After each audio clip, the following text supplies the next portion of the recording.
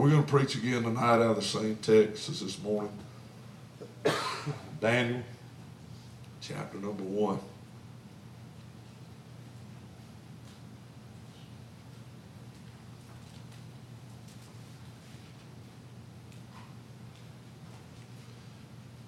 There's so much in Daniel that pertains to the end times that we could really preach. But not only do I think it's important for us to be ready for when all of it's over, that during these end times I think God wants for us to be ready to be a willing vessel, that before he comes, this ought to be our greatest hour. Right now ought to be the greatest time of the church's existence, where God is able to use us in ways he never has before. This world is about to be ripe. I mean, the souls of men are going to be ripe for harvest in some of the hurtingest times. We haven't gotten there yet in America. I think we're headed there. But other nations that I'm talking to over the phone and over Zoom, they're there ahead of us. They've got these mandates and lockdowns. They can't go. In India, they're allowed 1 day a week to go to the marketplace. 1 day a week. They can't go to work. They can't go to church.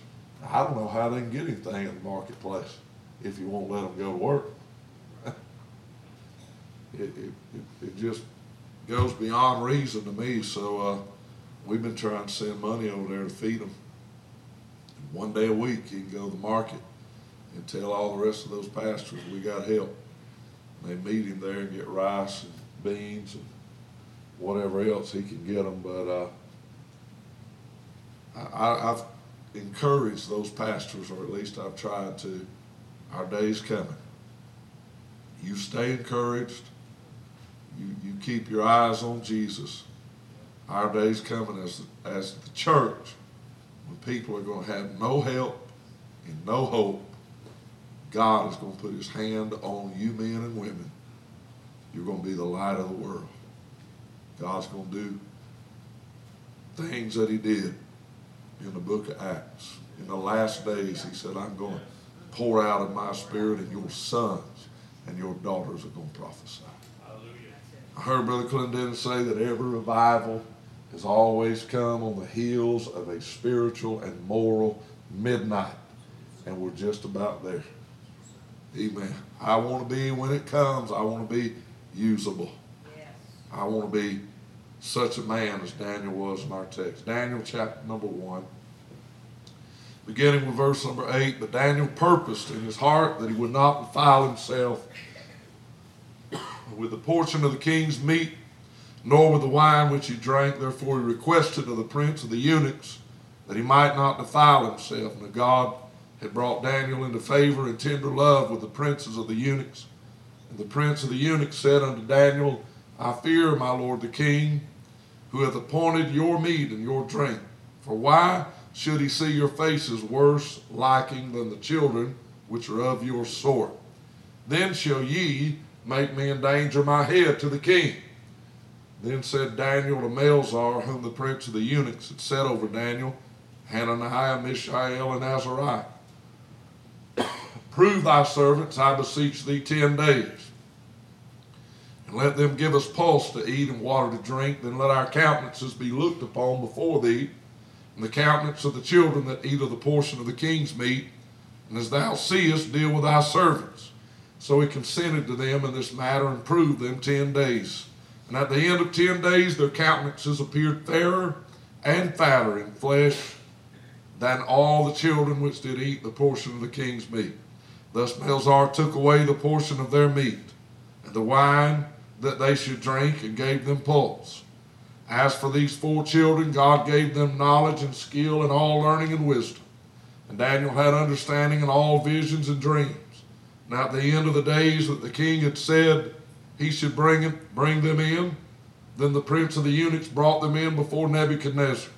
And the king communed with them, and among them all was found none like Daniel, Hananiah, Mishael, and Azariah. Therefore stood they before the king. And in all matters of wisdom and understanding that the king inquired of them, he found them 10 times better than all the magicians and astrologers that were in all his realm. And Daniel continued even unto the first year of King Cyrus. We will continue to preach on the same thought as this morning. I dare to be different. Amen. I dare to be different. Father, thank you again for your word. I thank you for the testimony of the saints of God. And I pray, oh God, what you've done in them, that you would do in me. I believe you're a God that hears and answers prayer. I pray you'll speak again to us through the word. Move and meet us at this altar tonight. Oh God, I believe you're able to do exceeding abundantly above all I can ask or even think. I believe you're faithful, oh God. I believe you're mighty. I believe you're a miracle worker. Do all of the above in this altar tonight, and I thank you in advance for what you're going to do. We ask it together in Jesus' name. If you love him, would you say amen? Amen. Again, we talked about this morning how that God brought Daniel to a place of preeminence. We talked not necessarily about how he done it, but rather why he done it. Because Daniel purposed in his heart that he would not defile himself. We talked about that if we would purpose in our heart to walk with God and to live for God, to obey his commandments and keep his statutes, that I believe God is going to elevate us. Whatever job site you're on, I believe God gives you favor. Yeah. Well, if you're in the classroom, I believe God gives you favor. He moves you to the top of the class. I believe God touches you and just gives you wisdom and skill and ability. Brother Ray Coleman used to be in this church. He didn't have more than a 3rd grade education. He didn't want nobody to know it, but he couldn't read or write. If he sang, songs out of the hymn book, it was songs that he knew by heart. He couldn't read his Bible. And so he literally lived spiritually off the CDs of our services. I'd freely give them to him, knowing that, that was the case with him. But I was amazed. He was my friend. I was amazed at God's hand on his life. He worked, few people knew, he worked for the Werners, the turf people. And Eddie Boy was his boss. And Brother Ray had it here, how to fix stuff and how stuff was supposed to come together or be put together in his mind. He could just about fix anything or build anything. He could draw out a schematic of it and then put his hands on the right instruments and parts and build it and put it together. And it was Ray Coleman that built those sod cutting machines that mounted on them tractors, and the Werners put a patent on it, and ain't no telling how many millions of dollars he made them men. He was just telling me that, and I said, "Are you kidding me?" He said, "No." He said, "I drew that out years ago." He said, we stayed in there in the shop, worked off those schematics that I drew out. We made it. We invented it. We made it. Once we got it working, got all the bugs worked out and got it working like we wanted to. He said, "Man, we sent that off and they started making them by the bunches." He said he sells them now all over the world. They had a boss man to come in there, and for some reason he took a disliking to Brother Ray. Started giving him a hard time. Brother Ray just walked in the office one day and told Mr. Werner, he said, "I had enough of your new boss. I quit."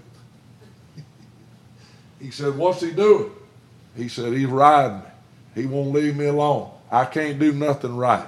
I'm not doing it the right way. I don't work fast enough for him. I'm not good enough for him. He said, hold on. He said, come on out here with me. He said, you're not going to quit. He walked out there, he pinned that boss man up, and he said, you see this man right here? He's the most valuable man on these grounds. He said, if anybody leaves, if anybody quits, if anybody gets fired, it ain't going to be him. It's going to be you. Don't say another word to him. He's my man.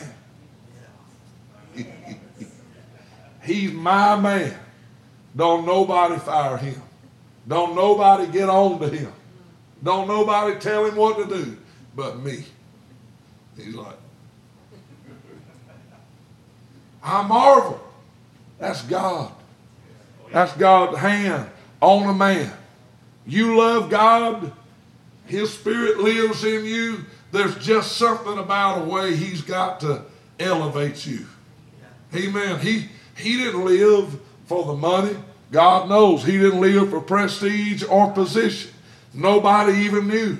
And when they look at one of those signs, every time I go by those signs, I live right next, across the street or the road on County Road 12, close to one of their farms. Every time I see one of them tractors riding out there cutting that sod, my eyes fill up with tears. I tell him, hold on, Brother Ray, I'm coming. I'm coming to see you. He's in heaven, along with his mama. I loved him, but I was amazed at how God's hand on a man could elevate him to a position that people listen to what he's got to say.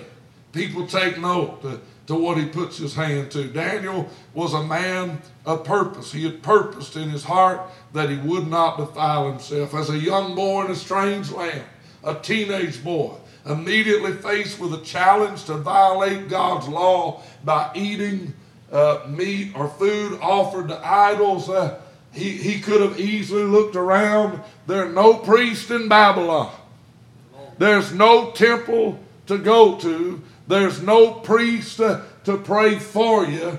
There's nobody seeming to be pious or religious or holy. Everybody that was taken captive has conformed now to Babylon, and many of them married in with the Babylonians and created a mixed multitude, if you will. But a teenage boy purposed in his heart, it don't matter if I'm in America, China, South America, or the North Pole. If it's a sin against God, I'm walking with God. I'm not going to live contrary to God's word. He purposed in his heart he was going to walk with God, and God seen it. God seen it. Elevated him and three of his best friends right to the top, right next to the king.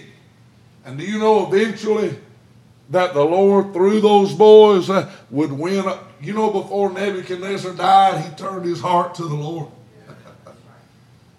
Amazing. Did that come by accident? Absolutely not. It come because he had a living example of the God Jehovah right at his feet every day.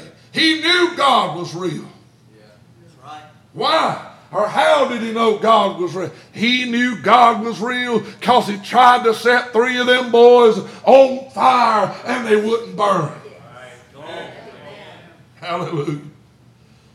Despite his youth and the pressure to conform, Daniel purposed in his heart to uphold God's word no matter what it cost him. And because of his willingness to put God first, God had granted him favor in the sight of those around him. Daniel 1:9 said God had brought Daniel into favor and tender love with the prince of the eunuchs. How God did it's not explained. That's not the emphasis of it in Daniel's life. It was the fact that Daniel had purposed himself. And we talked about every one of us as God's people need to be men and women of purpose. Nobody has respect for somebody who's in and out. up and down, hot and cold, in one year and out the next, on fire one week and living like the world the next. They need to see you healthy or not healthy, rich or poor, with a job or without, hungry or not, house burnt, living in a camper, house flooded out, staying in a motel, don't matter. The Apostle Paul said it like this: none of these things move me. Move you from what? From following Christ. He said, I've learned how to be full. I've learned how to abound. And I've also learned how to be abased. That's right. Learn. Oh, learn it the hard way. Through experience. Experience taught him that God's still God. And do you know, throughout the course of our life, we're going to run, most of us, the gamut's going to take us full circle. We're going to be up and down. We're going to have more than we've ever had, and we're going to lose it all. We're going to shout the victory, and we're going to weep tears of sorrow and feel defeated. The house is going to be full, and the house is going to be empty. And we're going to be brought to the place, God's still God. God's answered prayer for us before we could get it out of our mouth. And we've prayed 1,000,000 times and never seen it answered. And God is still God. Daniel purposed in his heart, no matter what, even in Babylonian bondage and captivity, I'm living for God. Live or die, I'm going to honor him. A strong sense of purpose in us. It breeds respect and admiration in others. Our lives should demand, at the very least, the respect of those around us. Brother Clendenin said his next door neighbor owned the bank in town.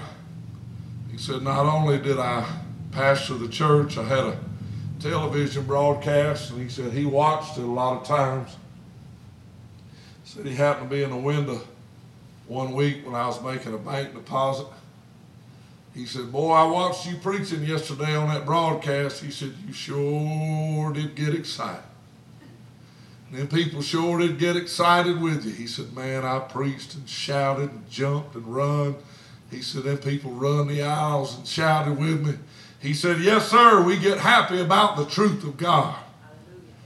He said, well, I'm going to tell you, preacher. He said, I've lived beside you a long time. He said, I told my wife while we was watching that broadcast, he said, I don't believe all that stuff he's preaching. He said, but one thing I am convinced of. She said, what's that? He said, I'm convinced he believes every word of it. Amen. At the very least, they ought to be able to say that about us. Yeah. I don't believe in that Bible, but I believe he believes every word of it. Yeah. Church ain't for me, but I know it is for him because he's there every time the doors is open. Yeah. What should be the purpose of the Christian? We close with this. Matthew 6:33, seek ye first the kingdom of God and his righteousness, and all these things shall be added to you. And etc. To seek the will of God and to fulfill it in our lives ought to be our purpose no matter the circumstance. As Jesus promised, this guarantees God's favor on our life. Amen. Will you dare to be a Daniel? Dare to be different, to have a purpose like he had. No matter how young you are, it's never too early to seek first the kingdom and his righteousness. No matter how old you are, it's never too late to seek the kingdom of God and his righteousness. Do you know the wicked King Manasseh was wicked all of his life? And in the last years of his life, he turned to God in repentance, and God honored his repentance and blessed his latter years. I want to end this thing well. That's right. You take a man like Uzziah, who in all the early years of his life loved God, served God, and did that which was right in the sight of God, and in the latter years of his life turned away from the Lord and died in wickedness. I'd rather end well. I'm saying it's never too late to turn to God and to seek first the kingdom of God. Daniel was not only a man of purpose, but he was a man of principle. He refused to compromise his conviction. As a young man, he refused to eat and drink, or eat the king's meat or drink his wine. That was in verse 8. And as an old man, in Daniel chapter 5, in verses 13 through 17, he refused the gifts of Belshazzar when he offered him gifts for his interpretation. Under the threat of persecution by refusing to obey the decree of Darius that no man can pray to any other God but me.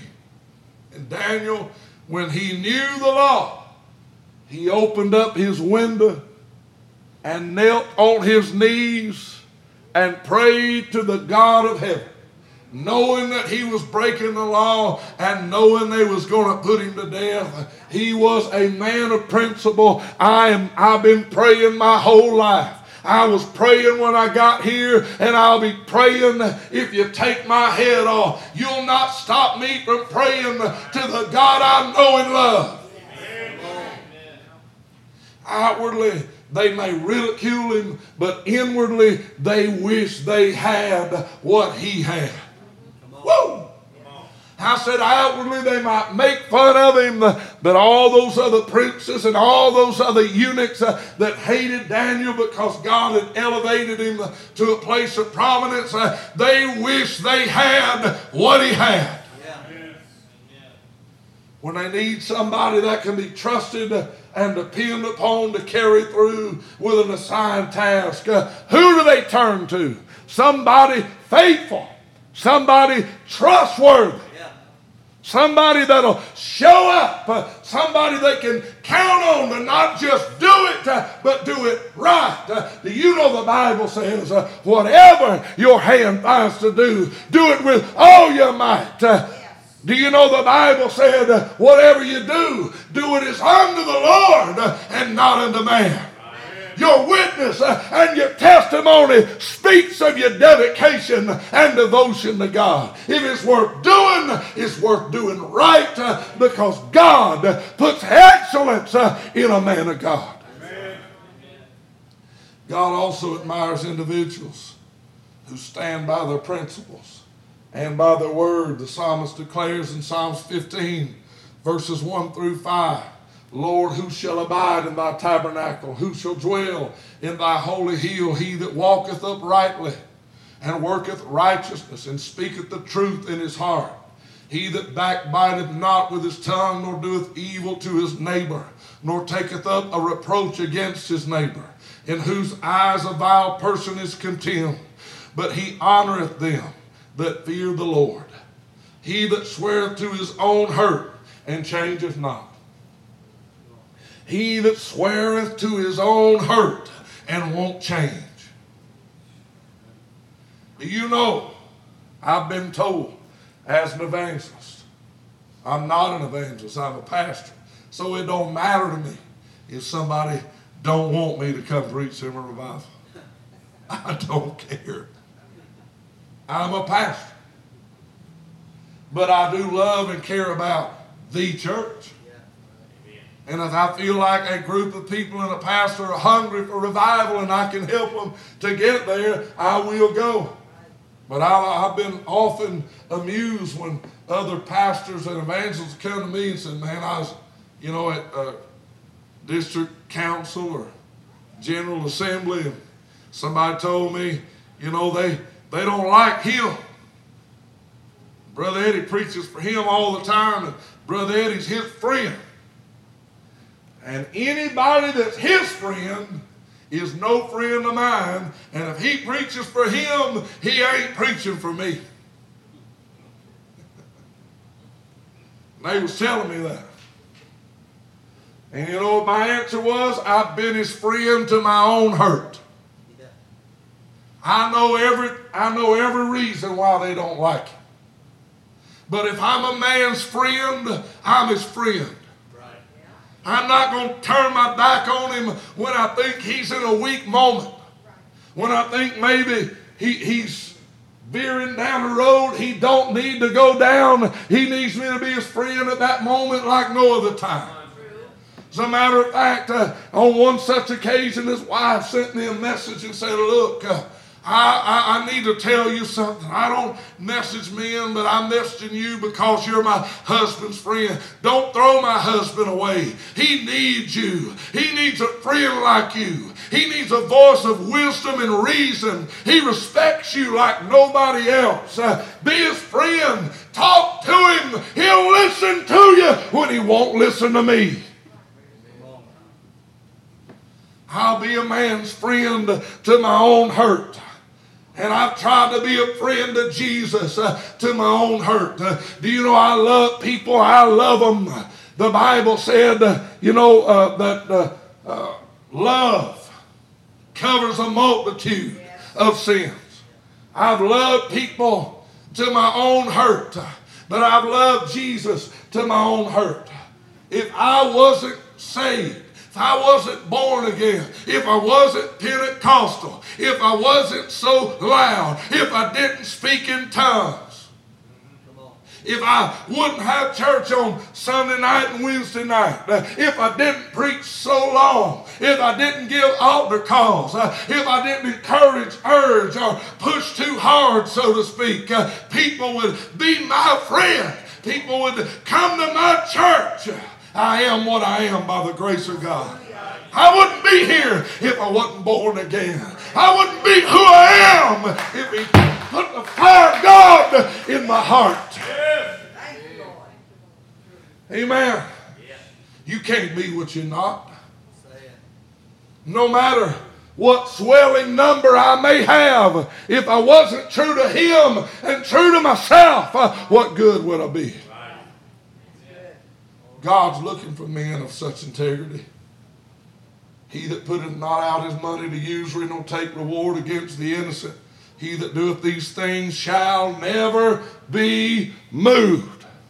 I want to be a man that if I live to be 90 years old, I'm still living for God. C.D. Cawley is one of my heroes of the faith. Brother Tim's dad is 96 years old. And if Brother Tim's gone, he'll be in the pulpit preaching. And if Brother Tim's in the pulpit preaching at home, he'll be in the jail cell on a Sunday night preaching at the men's prison or the women's prison, living to see somebody else be born again. Sunday mornings, he's there for Sunday school teaching the senior men's class. If I live to be 96, let me not be moved. Let me be a constant. Let me be a reminder. God is still God, and he'll always be God. Our society is in great need of people with principle. Those who dare to be a Daniel, dare to be different, demonstrate by example the value of being led by principle rather than by price, are not only highly valued by God but also by their fellow man. Having purpose and principle is not all. There's something else that God wants to put in us. He wants us to see in our text. Daniel was also a man of purity. Oh God. That says so much to me. A man of purity. His opponents, his enemies, his accusers could not find any accusation against him. He was faultless when it came to management of his affairs. In Daniel chapter 6, it says in verses 3 and 4, then this Daniel was preferred above the presidents and princes because an excellent spirit was in him. And the king thought to set him over the whole realm. Then the presidents and princes sought to find occasions. I just put my own words in there and I said, then the Democrats sought to find an occasion against Daniel. Then the Democrats appointed a special counsel to investigate Daniel. But they could find none occasion nor fault. For as much as he was faithful, neither was there any error or fault found in him. Wow! Hallelujah! Hallelujah! Oh, when you're talking about a man of God, when you're talking about a child of God, the Bible said our life is an open epistle known and read of all men. Hallelujah. If you search my back, my old grandpa said, son, I run those roads. I preach 7 and 8 week revivals, but I preached the gospel for 55 years and nothing ever come home on me. I never chased another man's wife. I never touched a woman inappropriately. I never swore. I never gambled. I never did any of those things. None of that ever come to chop me down or to ruin my testimony. A man of God's life ought to be an open epistle, known and read of all men. Search him out, walk with him, follow behind him, and he ought to lead you to Jesus. That's right. Good preaching. Amen. Good preaching.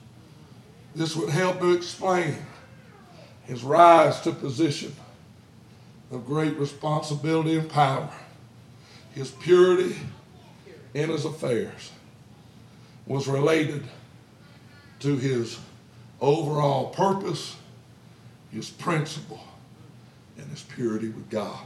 Good. Come on. Yes. You see, if I'm right with him, he'll lead me to be right with you. That's good. Good preaching.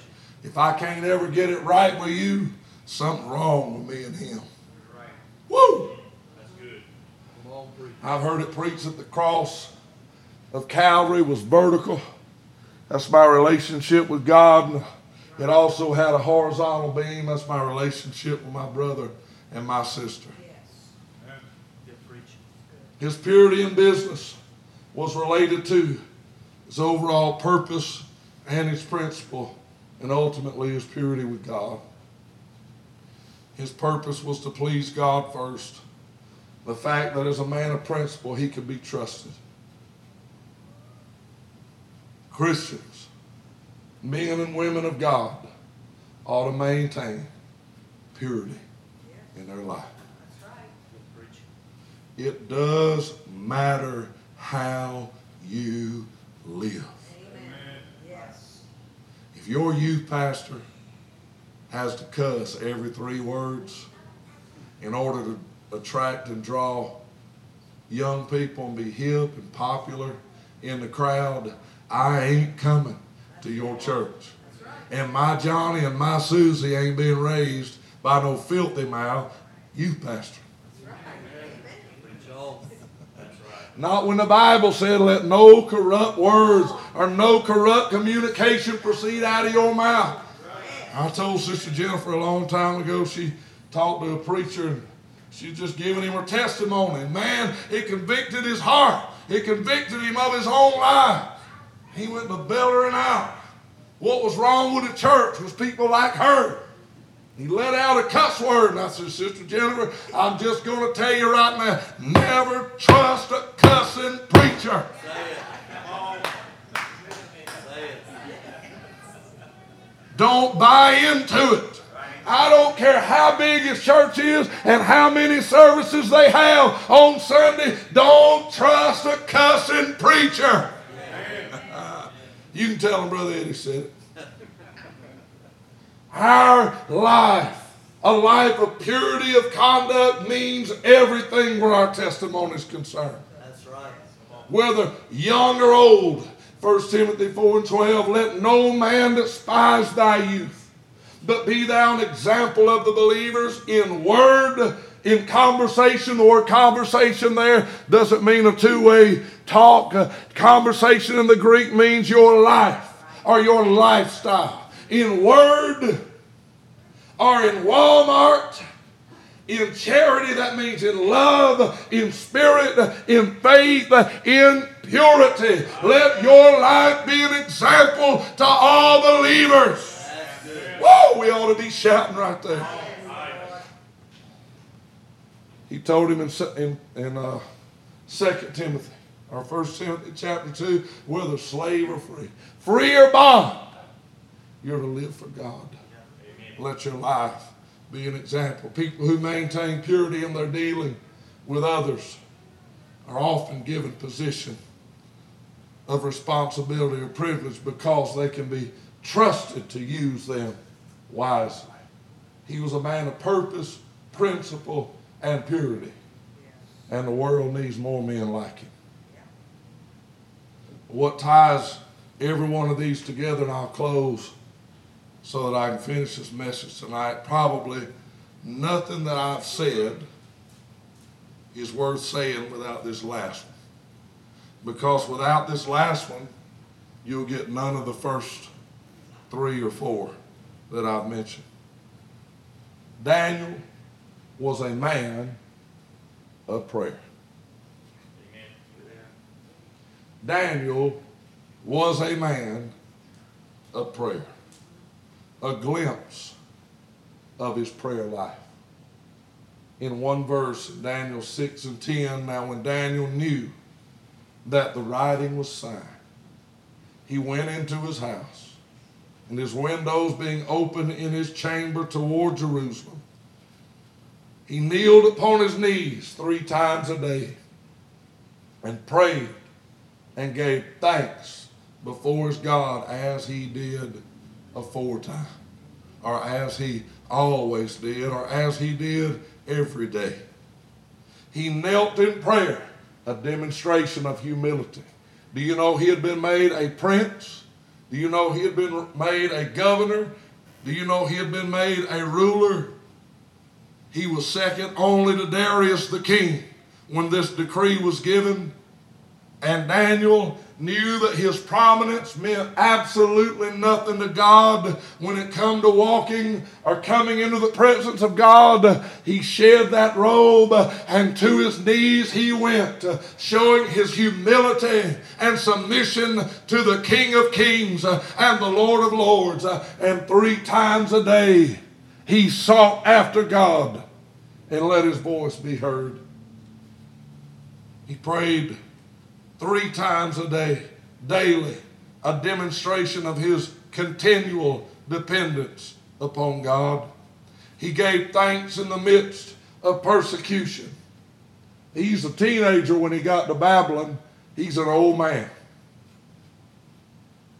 I've often wondered, would our patience have run out? You know what he's praying for? Go back home. Get out of here. Lord, visit us again and get us out of here. Do you know that while he was reading the book of Jeremiah, it come to his attention that after 70 years, God had told Israel that after 70 years, I will visit my people in a foreign land of captivity, and I will cause them to return to the land of their nativity and to the land of their fathers. And he said, I determined according to the time appointed that it was time for us to go home. And he went down to the riverbank and he sat down and he said, I drank no wine and I ate no pleasant bread for the space of 3 weeks. Until the angel came and brought him an answer. What was he doing? He was praying and fasting that God's word would be fulfilled.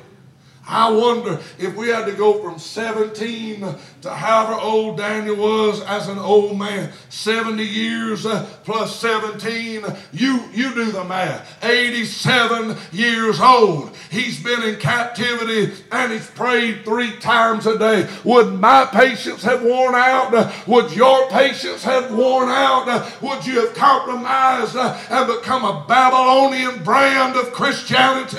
A Babylonian brand man of what God expected you to be, or would you be the man of God that he needed you to be in a foreign land? That man of God sat down on the riverbank at 87 years old, and on the 21st day of a fast, the angel of God, oh Daniel, highly favored and well beloved, God heard you the first day that you prayed, but all of hell has tried to stop the answer from coming.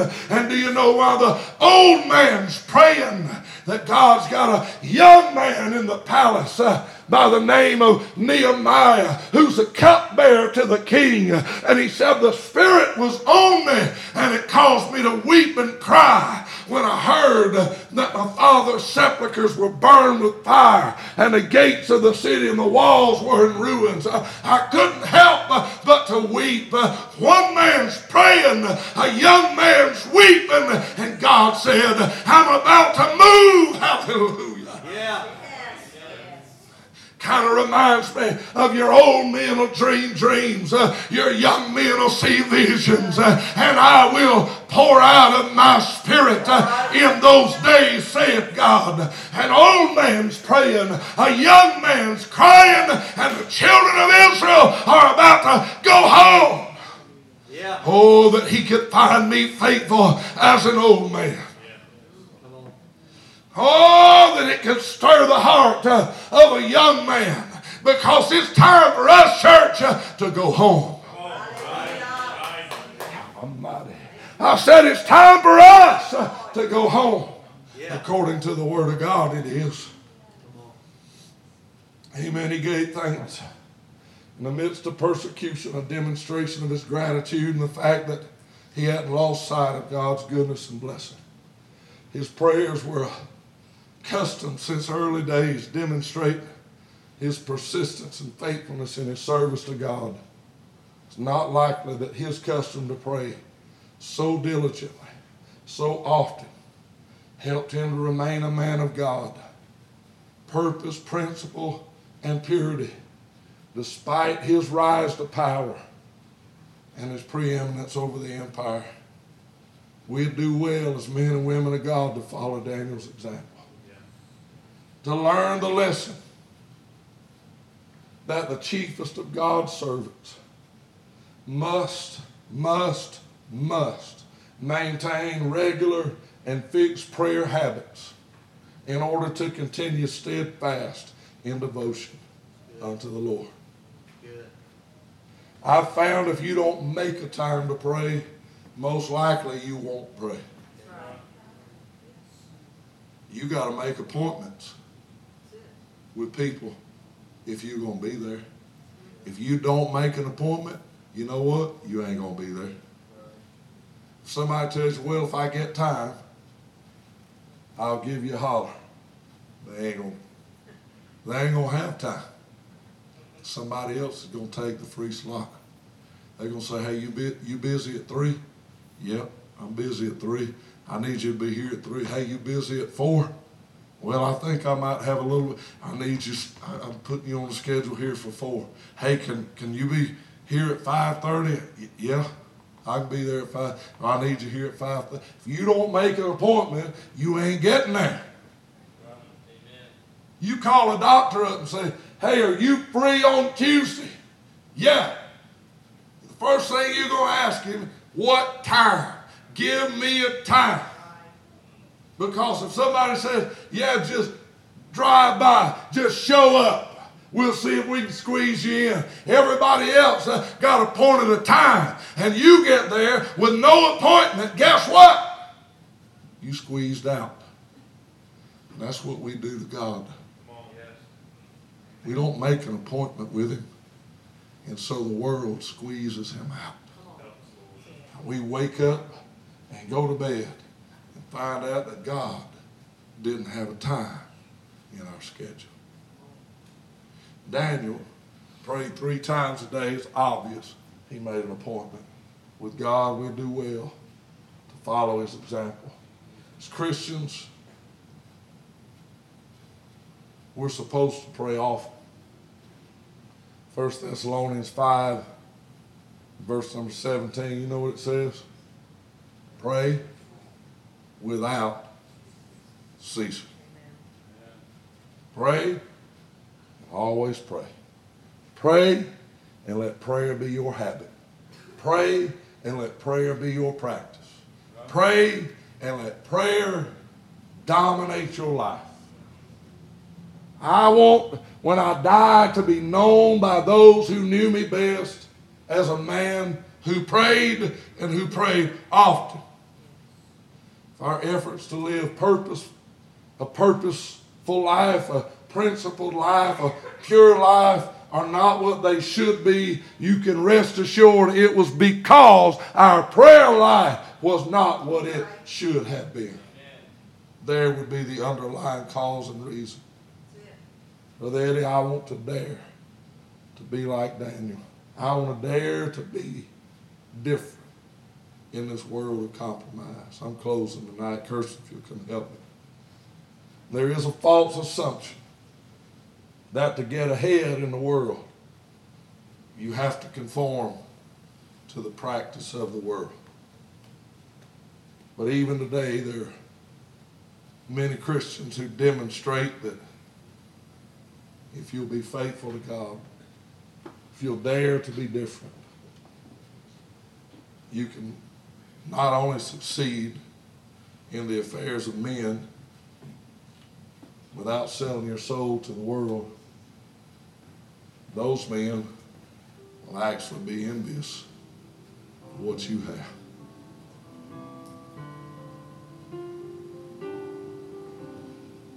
Bill Gates got more money